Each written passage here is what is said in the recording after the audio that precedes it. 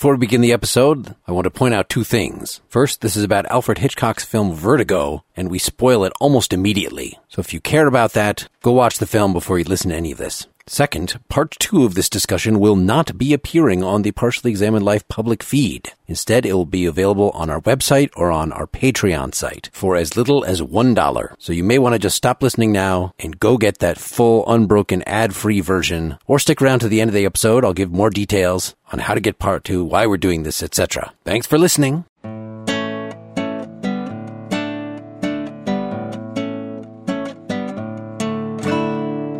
You are listening to The Partially Examined Life, a podcast by some guys who were at some point set on doing philosophy for a living, but then thought better of it. Our question for episode 169 is something like, is there such a thing as a sexual relationship?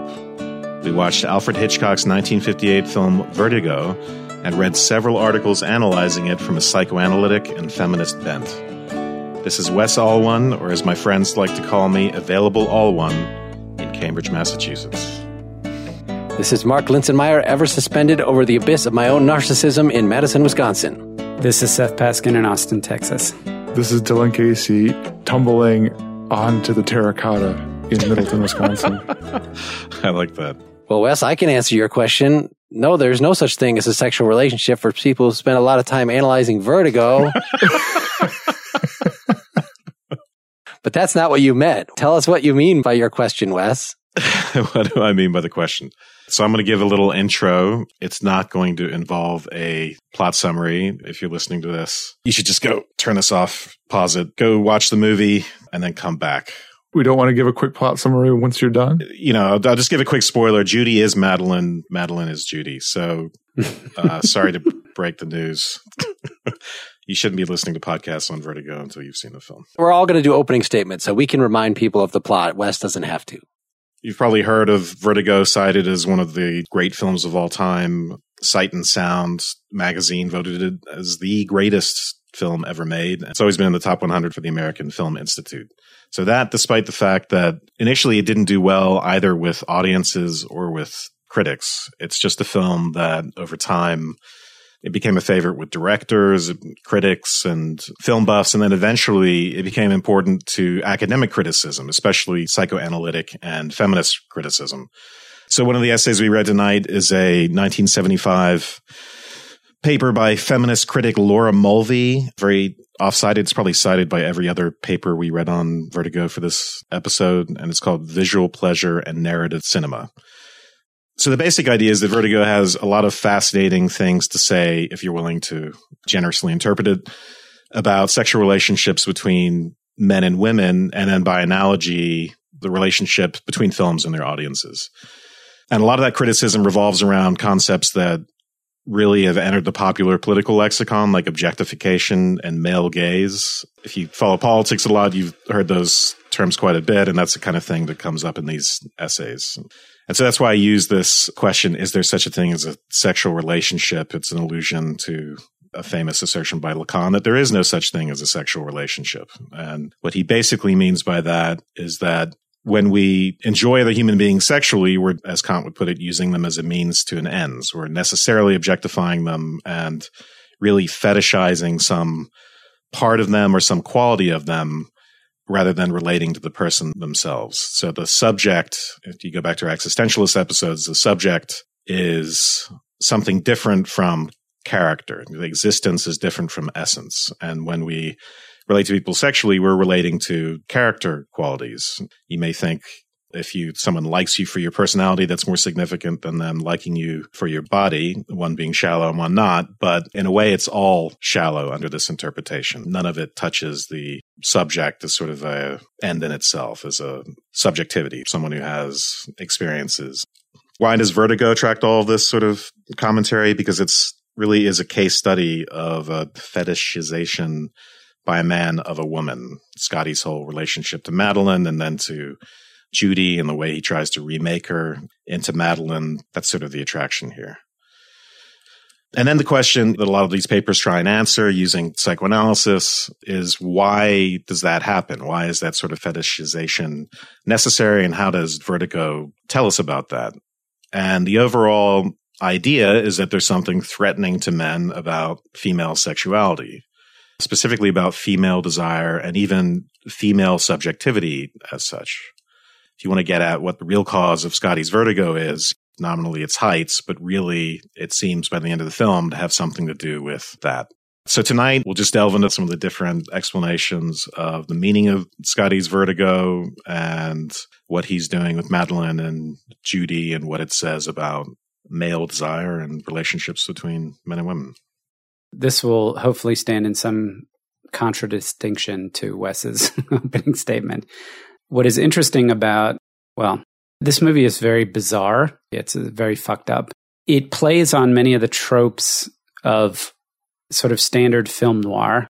So you have the detective a defrocked man who is sort of like the gumshoe or the detective that's played by Humphrey Bogart in some of the film noir films that knows enough, could have been or was in the police force, and now is sort of, for whatever reason, out on the personal, being a private detective because they couldn't make it in the force, usually because of some kind of trauma. In this case, it's vertigo. In other films, it's something different. He's a cop on the edge. Not a cop on the edge, a cop in recovery. Literally on the edge. Yeah. Go ahead. And there's usually a figure from the past who asks them to help out with some sort of this idea of, I want you to follow my wife and let me know what's going on. There's something weird happening. And where the private investigator does that without knowing any of the background, right? Because the position they're in puts them at some sort of a sense of dire straits where they don't do a certain amount of what makes them good at their job, which is maybe investigation, has to be suspended in order for the plot to further. So at the beginning, in many respects, it's following a standard narrative, a Hollywood narrative of the way that these kinds of films work. But it quickly gets unusual, and then it very quickly veers from that script. So one of the things that's very jarring about it to me was that I think Hitchcock intentionally drew you in on a trope that was well-known, well-respected, and expected, and then very much veers from that path into this psychological examination that is highly irregular. And so it's kind of double jarring. It's not just that this is a very bizarre film with respect to what Wes was talking about, but it's not like a David Cronenberg film. It's not like that. He uses a form that's familiar, but subverts it to make this point, which I can imagine for audiences that were coming in expecting to see something much more traditional was even more jarring. So there are many, many, many levels on which this is extremely disturbing. Sure. So I had seen the movie many years ago, but I confess that I had forgotten whole chunks of it. In particular, I had forgotten about the dream sequence in the middle, which it was like seeing it for the first time. I agree with a lot of the way Seth characterized in my own experience of it is of seeing Hitchcock use tropes for a sort of detective film in which he sort of breaks bad and gets tied up into his own psychology and wrapped up in the case itself and becomes the case rather than solving the case. I also found myself thinking a lot about the relationship that Scotty has with himself and with Judy and Madeline and his own recovery or attempt to recover and his own demons going on. And to me, I saw a lot of that and a lot of it being acted out in what feels like his misogyny in the movie. I'm going to be interested to talk a lot more about the themes that Wes is bringing in the psychoanalysis papers we read and the themes that he was talking about, because some of it I find myself going a long way with, and other parts I just have questions about. So I'm looking forward to that part of the discussion. All right. Well, for my opening statement, I wanted to just throw 4 points out there. The first one is that we're going, for the purposes of this conversation, as most of the interpreters that we read, we're going with the auteur theory. So we basically can say Hitchcock meant, even though a film is obviously a collaboration, we're kind of ignore, for the most part, the other people that were involved. And that's pretty justified in the case of Hitchcock because he was such a control freak. And even though this is based on a 1954 French novel, D'entre les morts, From Among the Dead, and then he didn't write the screenplay either. There were 3 different guys involved in writing the screenplay. However... 4, actually. Oh, okay. Apparently, one of the things I heard was that the screenplay people didn't actually read the book, that it was Hitchcock worked with the book himself and worked out his storyboarding more or less. I'm not sure exactly how far he got in the process, but did a lot of kind of pre-script work. And then these screenplay writers were just, people that he worked with to actually come up with the particular things that are said and flesh out. But it's all him deciding what was going to be seen from moment to moment and what was going to be the next step in the story. And it is interesting, some of the differences between what he decided to do and the book and the differences in tone. Those are certainly worth remarking on. But the focus of what we're talking about, since none of us read the book, is the movie itself. And I think that's okay. We're just following the convention. As far as what philosophy to take out of this, that's something that I want to revisit here and there as we go. An obvious thing that jumps to mind is just the question, is Vertigo, is there a decent way to ontologize that concept from this movie? To say it's not just that this guy had acrophobia, and so in certain situations he would get dizzy, and then the movie shows him getting more fucked up, and so that theme of vertigo goes throughout his experience. Is there something that we can apply from that concept to modern life, or, in the way that our favorite existentialists talk about dread and anxiety and disgust and things like that?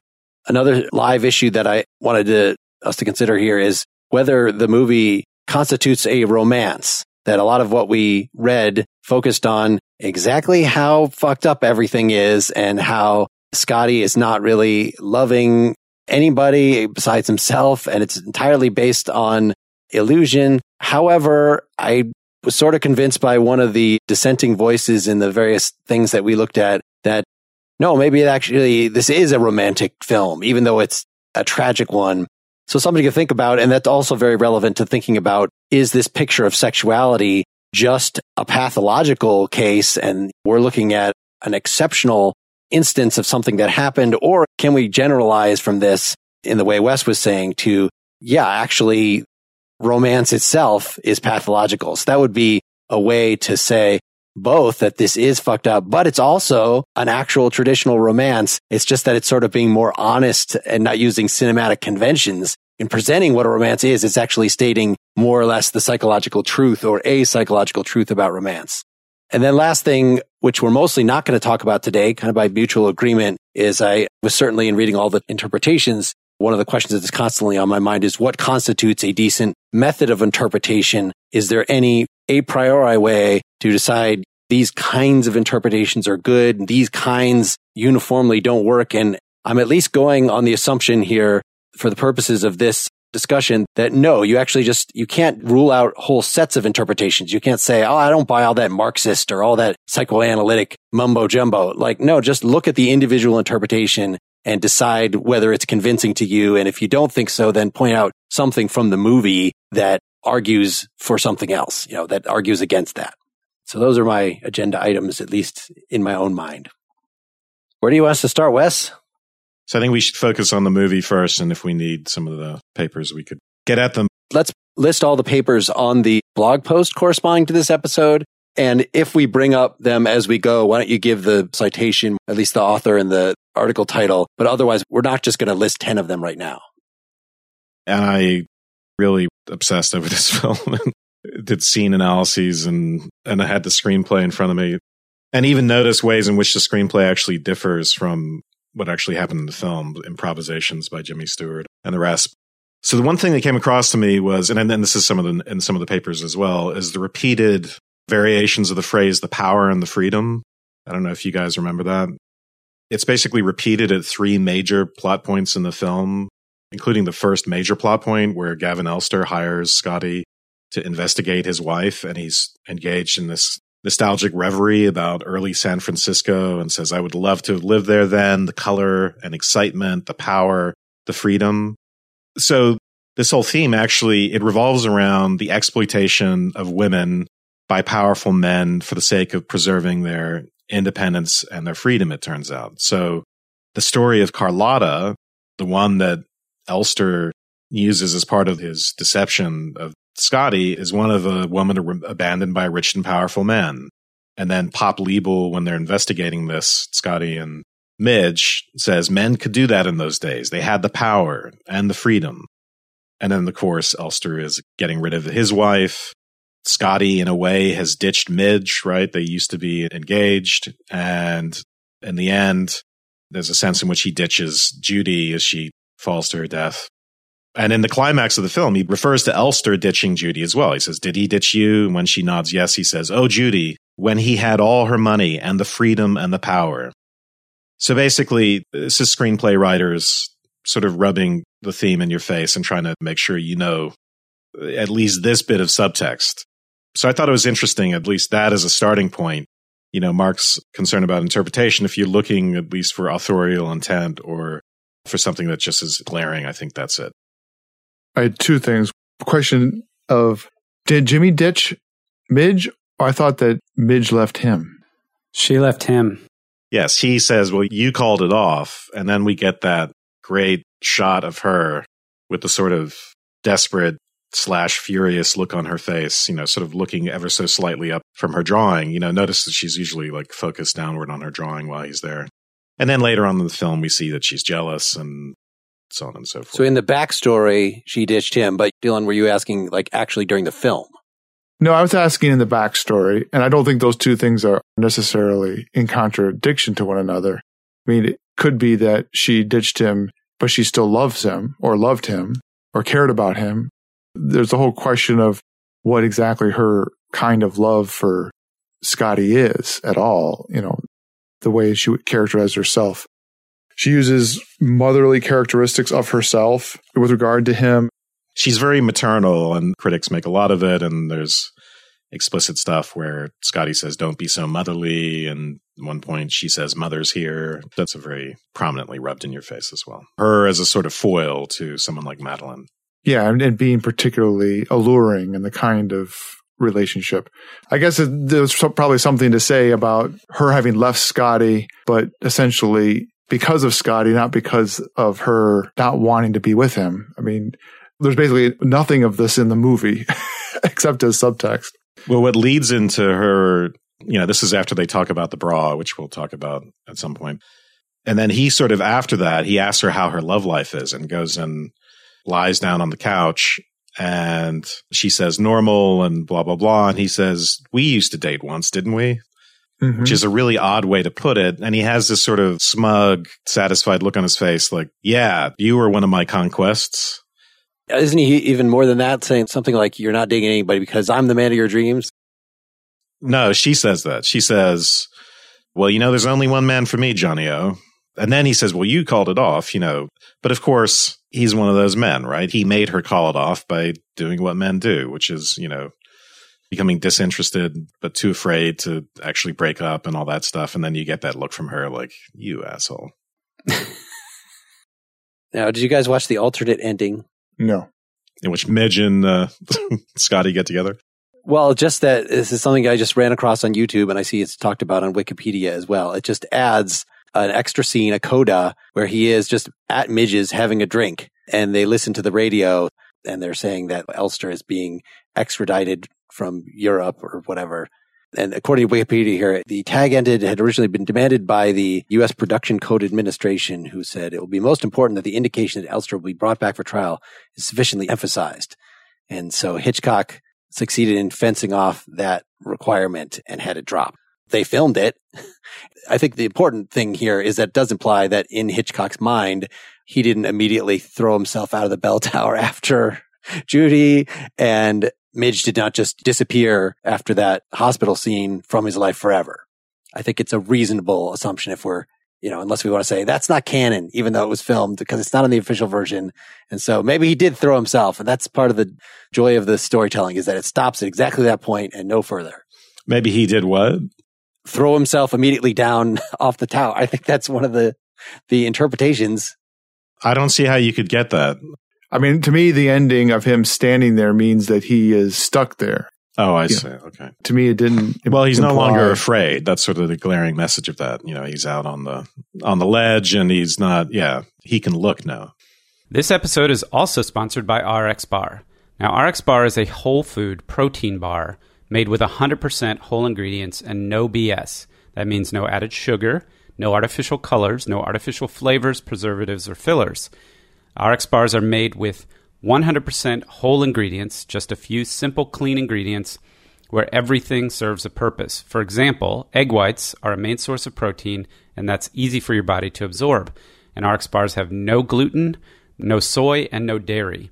RX bars come in many different delicious flavors. Whether you like sweet or savory, chocolate or fruit, there's an RX bar for you. Now, RX bars are ideal for snacking at the office, for breakfast, to throw in your bag and take on the plane, or maybe take on a hike or a bike ride, or even as a pre or post-workout snack. I got a box of 12 bars with a variety of different flavors in it. It had coconut, chocolate sea salt, blueberry, mixed berry, but most importantly for me, peanut butter, and I love peanut butter. So I pulled the bar out of the box, and one of the things that struck me first is that the ingredients are right there front and center on the label. So, for example, for the peanut butter chocolate bar here, 3 egg whites, 14 peanuts, 2 dates, no BS. And it actually tastes exactly like what you see on the label. You can taste the peanuts, you can taste the dates, and it pops like fresh food. So I've been using these as breakfast myself, eating them before I go to the office, and it sustains me all the way through lunch. And in fact, I've been able to cut down on my cravings for lunchtime using these RX bars. So I'm a huge fan already. So I'm going to encourage you to get out there and try RX bars, and as an incentive, you're going to get 25% off your first order at rxbar.com/PEL if you use the promo code PEL. That's rxbar.com/PEL, promo code PEL. Thanks again to RX Bar for supporting the Partially Examined Life. Well, one of the interpretations that I had read was, because as is pointed out in the Wood article that Wes referenced, at the very beginning, his vertigo is introduced by the fact that he's hanging off a ledge and a policeman falls off and dies there. And this is kind of what scars him for the film. But he's hanging off the ledge in such a way that it's very hard to see how he would not just fall a second later. And they don't show him being rescued. There's no time. The gutter is like breaking off. So one of the interpretations is that this has to be everyone's reaction, right? Because I had the same reaction before ever reading that Wood article. I'm like, this is insane. He could not just hang there like that. I don't know. Did you guys have that as well? Or? Yeah, I didn't. That was the first thing I thought of. I kind of gave it to him. I mean, in that we just leave it up that he gets rescued.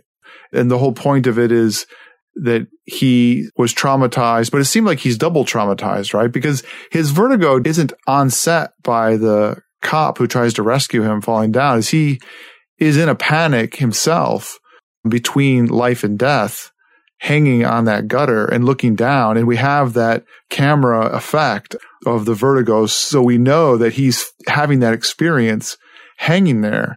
And then it seems like the trauma of having the cop who's trying to rescue him fall past him and seeing him dead on the ground sort of cements that.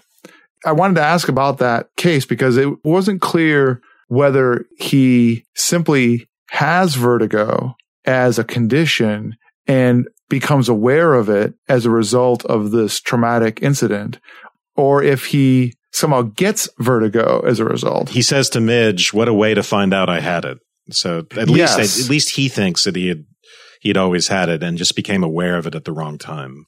So rather than being like, the result of a trauma, it's sort of implicated as a cause in the trauma. That's consistent with the way it's filmed.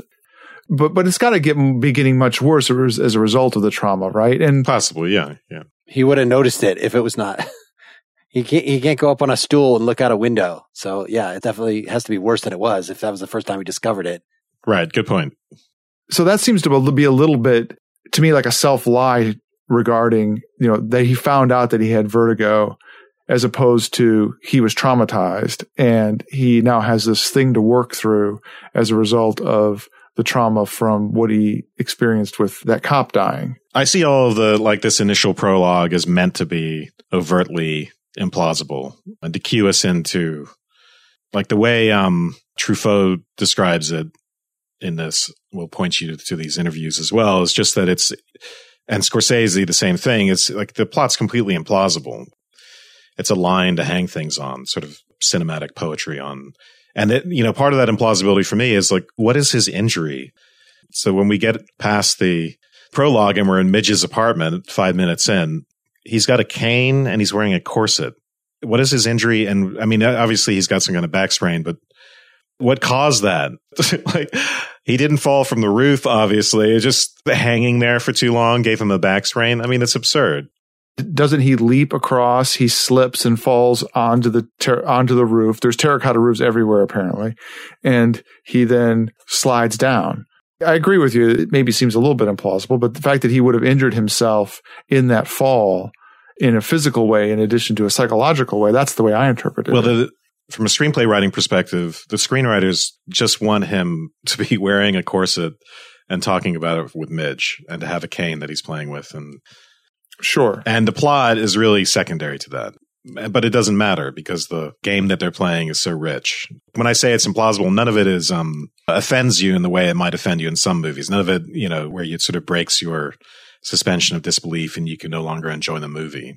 Like when there's no sound in space, how the guns in space are making noise, that just like ruins Star Wars for me. Exactly. Yeah, so it doesn't, the thing is, it's like implausible, but it never, as far as I'm concerned, it never does that to you. It never decreases your enjoyment of the film or makes you go, oh my God, this is like, I can't. I didn't worry about it at all. It didn't bother me. Well, the reason I brought it up was just in terms of these interpretations that we read about. So Wood gives it an allegorical interpretation that because he's just hanging there, that he's really symbolically just hanging there for the entirety of the rest of the film. So that's an interesting way of putting it. And, just noting the underlying anxiety. Further than that, I don't remember. Well, he's just comparing it to a famous, what is it? It's an occurrence at Owl Creek Bridge by Ambrose Bierce. Where he's actually dying. That's what I was going to get was the next version, which I don't think Wood explicitly says, but one of the other things that I don't remember which one. Maybe this is one of the things I saw on YouTube that, in fact, there's no way that he could have pulled himself up. So in fact, he does fall and the entire movie is kind of his fever dream as he's about to die or, either hanging there or already on the ground. And so that would be the reason why you would think that if he actually did jump, this could be a stupid alternate ending after she jumps at the end of the film. If he just jumped after her and then they pull back and he's on the ground in that original highway, in that original, just to make it really explicit. The fact that they didn't do that makes me think that that's not the interpretation you're supposed to take away from this. That kind of interpretation, it's really irrelevant, like these adjudications of matters of fact about the story. The point is that something like that, it's not like, oh, yes, if you go to the convention, like go to a Star Trek convention, what really happened in scene such and such, or what did you really mean by this? Oh, yes, he was falling in a mountain. No, the interpretation is just, the point of it is that it's suggestive in that way, whether or not the screenwriters intended it. It's a worthwhile type of supposition to entertain, not because it needs to be literally true within the narrative, but because there is actually a thematic function to the implausibility of that prologue, because it all shifts. The movie starts out being about this thing that happened to him, and he's not going to go back to work, and motherly Midge is trying to encourage him to go back to work. It's like, nominally, it's about a man who has lost his career because of this condition and can't go back to, but that gets discarded immediately, and it becomes about a woman. It doesn't get discarded immediately because that symbol of him hanging over the precipice casts a shadow over the whole movie. Now, the idea of the principal problem of being the vertigo as just being this random hindrance to his career is the thing that's discarded. And then it becomes a metaphor for his relationship to a woman, maybe women in general. I just watched the first half of this with my 14-year-old daughter. We didn't get to the end of it or even to the reveal before I had to come and record this. But so she interpreted it as it started to be about the vertigo in the first 5 minutes, and then it just stopped being about the vertigo. So, yeah. Exactly. Yeah. I had to tell her, no, the vertigo is going to come back. And if you're a writer, it's the type of thing you should actually never do in a story. He's the one writer who's allowed to get away with that. The whole, it was just a dream. It was just a fantasy. Or was it? That you have to add just a fantasy. Whoa. Or like every season of Dallas that you watched ending up being, what's his face's dream in the shower. He wakes up, he's dead in the street, but he has her brooch on. He's wearing the brooch. Exactly. Would we say that the plot point of Elster deciding, okay, here's a guy who could help me kill my wife because I can orchestrate this huge event to exploit his vertigo by leveraging his detective savvy to get him to get his claws into this problem and following Madeline around, and then orchestrate the death of my wife and having her get thrown off this tower with Madeline as my accomplice. That seems also to be a similarly kind of thin plot point as the function of the particular facts regarding that he has vertigo in the opening scene. That's just a mechanism to get some of the action to move from one place to another, but itself is relatively inconsequential to the relationship between Scotty and Madeline and Judy. I mean, Elster's existence at all, except for maybe the point about the power and stuff, but his recognition and choosing of Scotty just seems to be kind of amazing. Yeah, it's another implausible thing. Like, do you really think that's going to work? It's like setting up a Rube Goldberg machine to kill your wife. Like, yes. Instead of just doing it the old-fashioned way. So what I find interesting about this is that when you talk about film criticism, just you and your friends talking about the film afterward, sort of the immediate thing you jump to is, yeah, that was a giant plot hole. Like, that was totally implausible. So like that is the fundamental form of film criticism, is this stuff that we're now saying that you shouldn't care about here. And for the most part, Hitchcock did care about that kind of stuff and did comment himself on this film that he thought it was flawed for exactly the reason Dylan just explained. So I don't think we're justified in saying, oh, this is pure myth. We're focusing on the emotions involved and we don't care about the plausibility. Like, that was not actually in the author's minds. It's just that it's such a good movie, we can forgive all this stuff. And clearly, whether that was their intention or not, that was the way it was executed. Like, okay, we're not going to over-explain some of this stuff.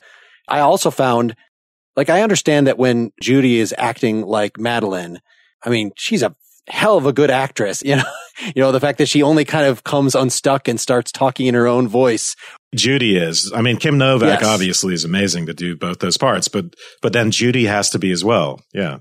Right. Judy, of course, does a good job when she's trying to be Madeline. But then when he discovers her as Judy for the first time, she also immediately tries to sell to the audience and to sell to him that, like, I don't know who you are and you're bothering me and I'm going to kick you out. I'm going to call the police, whatever. And like, whereas you would expect she's being caught by surprise. We know, as of 5 minutes later in the script, we know that actually she feels very torn about this. But the fact that she's able to immediately go to that place, that strikes me, seeing it as the second time, as wildly implausible, as pure audience manipulation.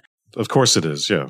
And did you guys know on first viewing, did you suspect that Judy might be Madeline, or was it just a complete surprise to you? No, in fact, I was trying hard. I was expecting it.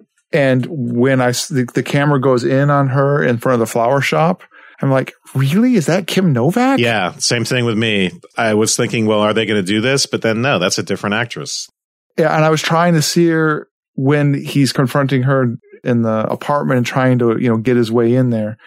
But the way Mark just described it reminded me of, especially as the movie went along and you see Madeline's transformation into Judy, is wondering which one is the real person. So did Elster find Judy as we see Judy in the apartment that Scotty shows up to? And is she acting for Scotty then in a particularly over accentuatedly anti-Madeline way? Later on, I'm thinking just before she puts the brooch on, where she seems to have settled in, she's much more Madeline-like, but she feels like she's gotten Scotty and they've fallen back or in love and he is going to be with her until the spell is completely broken, in confirmation of his suspicions. It seemed like she was not quite Judy and not quite Madeline at that point. Certainly more Madeline-like than Judy. It's just that wasn't the character of Madeline created as Carlotta. So like the fact that she wasn't acting all psycho and I'm being cold by death means she wasn't actually full on Madeline, because there was no other Madeline in that character that was created besides the psycho Madeline, the psycho I'm being possessed by a ghost Madeline. I see what you're saying. And the class implications are important here. We're meant to think of Judy as lower class and as a mistress that Gavin Alster was taking advantage of, and so that the seemingly perfect, refined, mysterious woman underneath that ruse is just someone vulgar, really. But she's also, besides this whole notion of being perfect, she's also contrasting sort of the three women, Midge and Madeline and Judy. Judy has a kind of attraction, but isn't the same kind of attraction that Madeline has, even in the film. I mean, certainly for Scotty, that's true, right? But it's also just the way in which she's portrayed. She's not nearly as sensual and alluring. To the extent that she is sensual, it's in kind of a crass way. Yeah. And I think Scotty's attraction is supposed to be merely a matter of her being reminiscent of Madeline. We're not supposed to think he'd just be normally attracted to someone like that, unless, it's purely for sexual reasons. Seth, who do you think is hotter? I'm just trying to bring Seth in the conversation. Well, no, I think I was kind of with Dylan on this one. When the character of Judy comes in, I was immediately like, man, she looks a lot like Madeline. And it didn't take me long to figure out that that's what was happening. But the introduction of the character is what was strange to me, because there's the boarding house, right? The connection between the two of them is that he followed the character of Madeline to this house where she rented a room but never showed up. Do you remember the scene where he follows her in and then she disappears? And so there was a moment there where I was like, wait a second, this is weird. And then immediately said, oh, okay, this must be the same woman acting as the wife, and it's not really the wife. Speaking of which, help me remember this, because, I was laying on the couch with a cat on my stomach while I was watching this. Other than the dream sequence where Jimmy Stewart, a.k.a. Johnny, a.k.a. Scotty, imagines what happened at the top of the tower, is there any other representation of the actual wife? No, there's no representation of the wife. In the flashback that Judy has. We see the wife fall to her death. Or being held by Gavin and pushed. You don't actually see the wife falling to her death. You see Jimmy Stewart figuring it out and imagining it. No, we see her splayed on the roof. She falls onto the roof, and then when she's writing her story, she's writing her letter. But from whose perspective do you see it? When it happens, it's from his perspective. He sees her falling out the window and then sees her at the bottom. But then when Judy has the flashback, then they actually show her being held by Gavin and thrown. Is that Judy having the flashback, or is that... Yes, because he's not there. This is like just when it gets revealed to the audience. Yeah, when she's writing that note that she's in principle going to leave for him, and she tears it up, that's the whole reveal of the secret. That's the reveal? Yeah. Okay. And that actually was the big difference between this and the book, that Hitchcock said it's more effective, he thought, to have it revealed right away. So then the audience is anticipating like, ooh, well, what happens when Jimmy Stewart's character finds out? Rather than, okay, so he's making her into this thing. And then we find at the very end that they really are the same person. And then in the book, he actually murders her because he's so pissed off. I mean, I would argue that that's the most important and brilliant plot point. By making that reveal, then it solidifies the movie being about Scotty and the relationship that he has with these women and his own psychological condition and stuff like that. It makes it much, much less about any of the mechanics of the movie. It's not a twist. So in M. Night Shyamalan movies, they should reveal the twist halfway through instead of waiting to the end. If you think that the M. Night Shyamalan movies will support such an act. What's going to happen when Bruce Willis figures out he's a ghost? You'll be wondering that. Yeah, they should have the reveal halfway through the M. Night Shyamalan movie and then have a 20-minute psychedelic Salvador Dali-inspired dream sequence. That's what's really needed. It just makes me think about the issue of spoilers. So in general, I don't like to care about spoilers because for a good movie or a good story, it doesn't matter if you know what the end is, right? Everybody's seen and knows what the plot is for Shakespeare, for any other number of other stories. You can see it many, many, many times, and it doesn't matter that you know the whole story. Well, that's because that's poetry, yeah.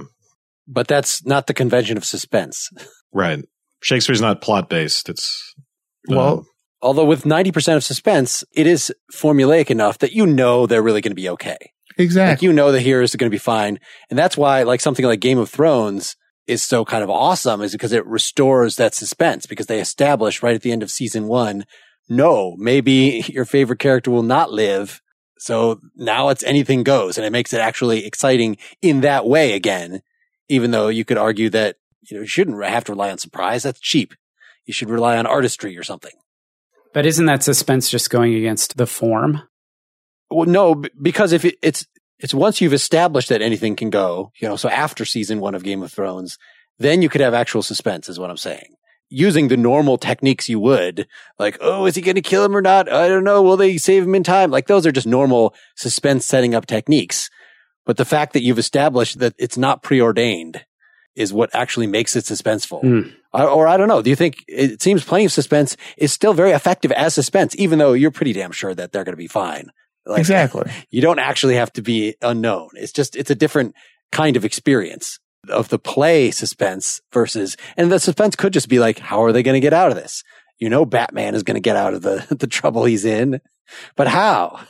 So that's certainly a different kind of suspense. Maybe not nail biting. I bet my nails a lot. I'm in suspense about whether you guys are going to talk about the psychology of the movie. Well, I thought we were talking about the psychology of the movie. You know what he means. We're talking about Game of Thrones and whether spoilers are... Well, we're talking about the psychology of audience expectations. That is part of the psychology of the movie, but it's not the psychology of the characters in the movie, which I know is where we need to get eventually. Yeah. Just one more thing on this whole, noticing that it is Kim Novak playing the second character, because of cinematic conventions, doesn't actually decide one way or the other whether she's actually the same person in movie plot, because it's a perfectly normal movie convention, rare, but not unheard of, that an actor can play multiple parts, and of course that would play into it. Like, wow, it's amazing that she looks just like Madeline and he's going to make her into Madeline. But maybe that would have been all there is like, he's, that could be a different story. It's not that there was deception in the first half, but that he's using this person. It would still have all the psychological oomph as he's trying to remake this person into his lady love, but don't have them turn out to be the same people. Just, make it more of a straightforward examination of how fucked up this character is to want to do this to this woman, to turn her into this thing. I was trying to think about when he really suspects that he has been duped and she actually is the same person as Madeline, when that happens exactly. Because the whole business with him dressing her up. It happens when he sees the necklace. You think it's only when he sees the necklace, or do you think he's suspicious before then? When does the dream of the bouquet happen? The dream is after the inquest, before he meets Judy. The dream is what drives him into his catatonia. Which I couldn't remember that. It doesn't make that much sense. I remember the catatonia, but I had to watch it again. Like, isn't it seeing her fall that drives him into the catatonia? But wait, there's that whole inquest scene. So has it together more or less for a while there, at least. Why, he would wait to freak out like that. But, it made it clear what it was said that he said at the inquest, even though they didn't show him saying this, that he actually did like black out at that point and only remembered the next thing he knew, he was back in his own apartment. So they show him slinking out at the bottom of the tower. But, that whole thing is not explained. And so the relationship between that temporary, it's not catatonia if you're walking around. What is it? Somnambulance, a blackout versus, what happens later. Or it doesn't really make clear, like, was his whole time in the institution, was that a blackout? Like when I was watching it with my daughter, like when he's suddenly wandering around the streets after being in the institution, she's like, wasn't he in an institution? Just like the end of the rooftop at the beginning. They don't, need to show this. And just the fact that it's supposed to be like a year later, I don't know where I read that. I read that somewhere, but is there anything in the movie that actually indicates like a year has passed other than the doctor saying, well, I think it's going to take 6 months or a year to get him out of this? Yes, there is. Later on in the movie, but it's later on. Something about, this is the first time in a year, Judy, that I've been happy. Something like that. He implies when he's talking to Judy that it's been a year.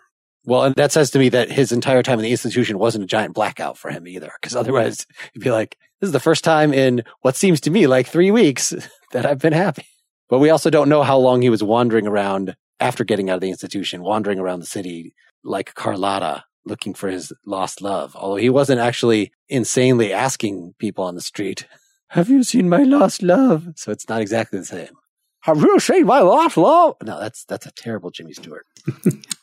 And that's the end of part 1. Normally, you could just wait until next week to hear the rest of the discussion, but we're trying something different this time. As always, Partially Examined Life citizens get the full unbroken discussion in a single ad-free file, which you can download by logging into our website or install the Citizen feed on your mobile device. This gives you all of the Behind the Firewall content, including those early episodes that you have not heard. But we also recognize that a lot of you are using patreon.com. So we've enhanced our patreon.com/partially examined life page, such that even if you sign up at the $1 per month level, you will get the Citizen version of this episode, as well as some other episodes you haven't heard. Now, if you haven't tried Patreon, you have a single account, and you can set up support levels, which can be very, very low, for various things around the web that you want to see more of. Podcasts, musicians, art projects. I support, for instance, existential comics.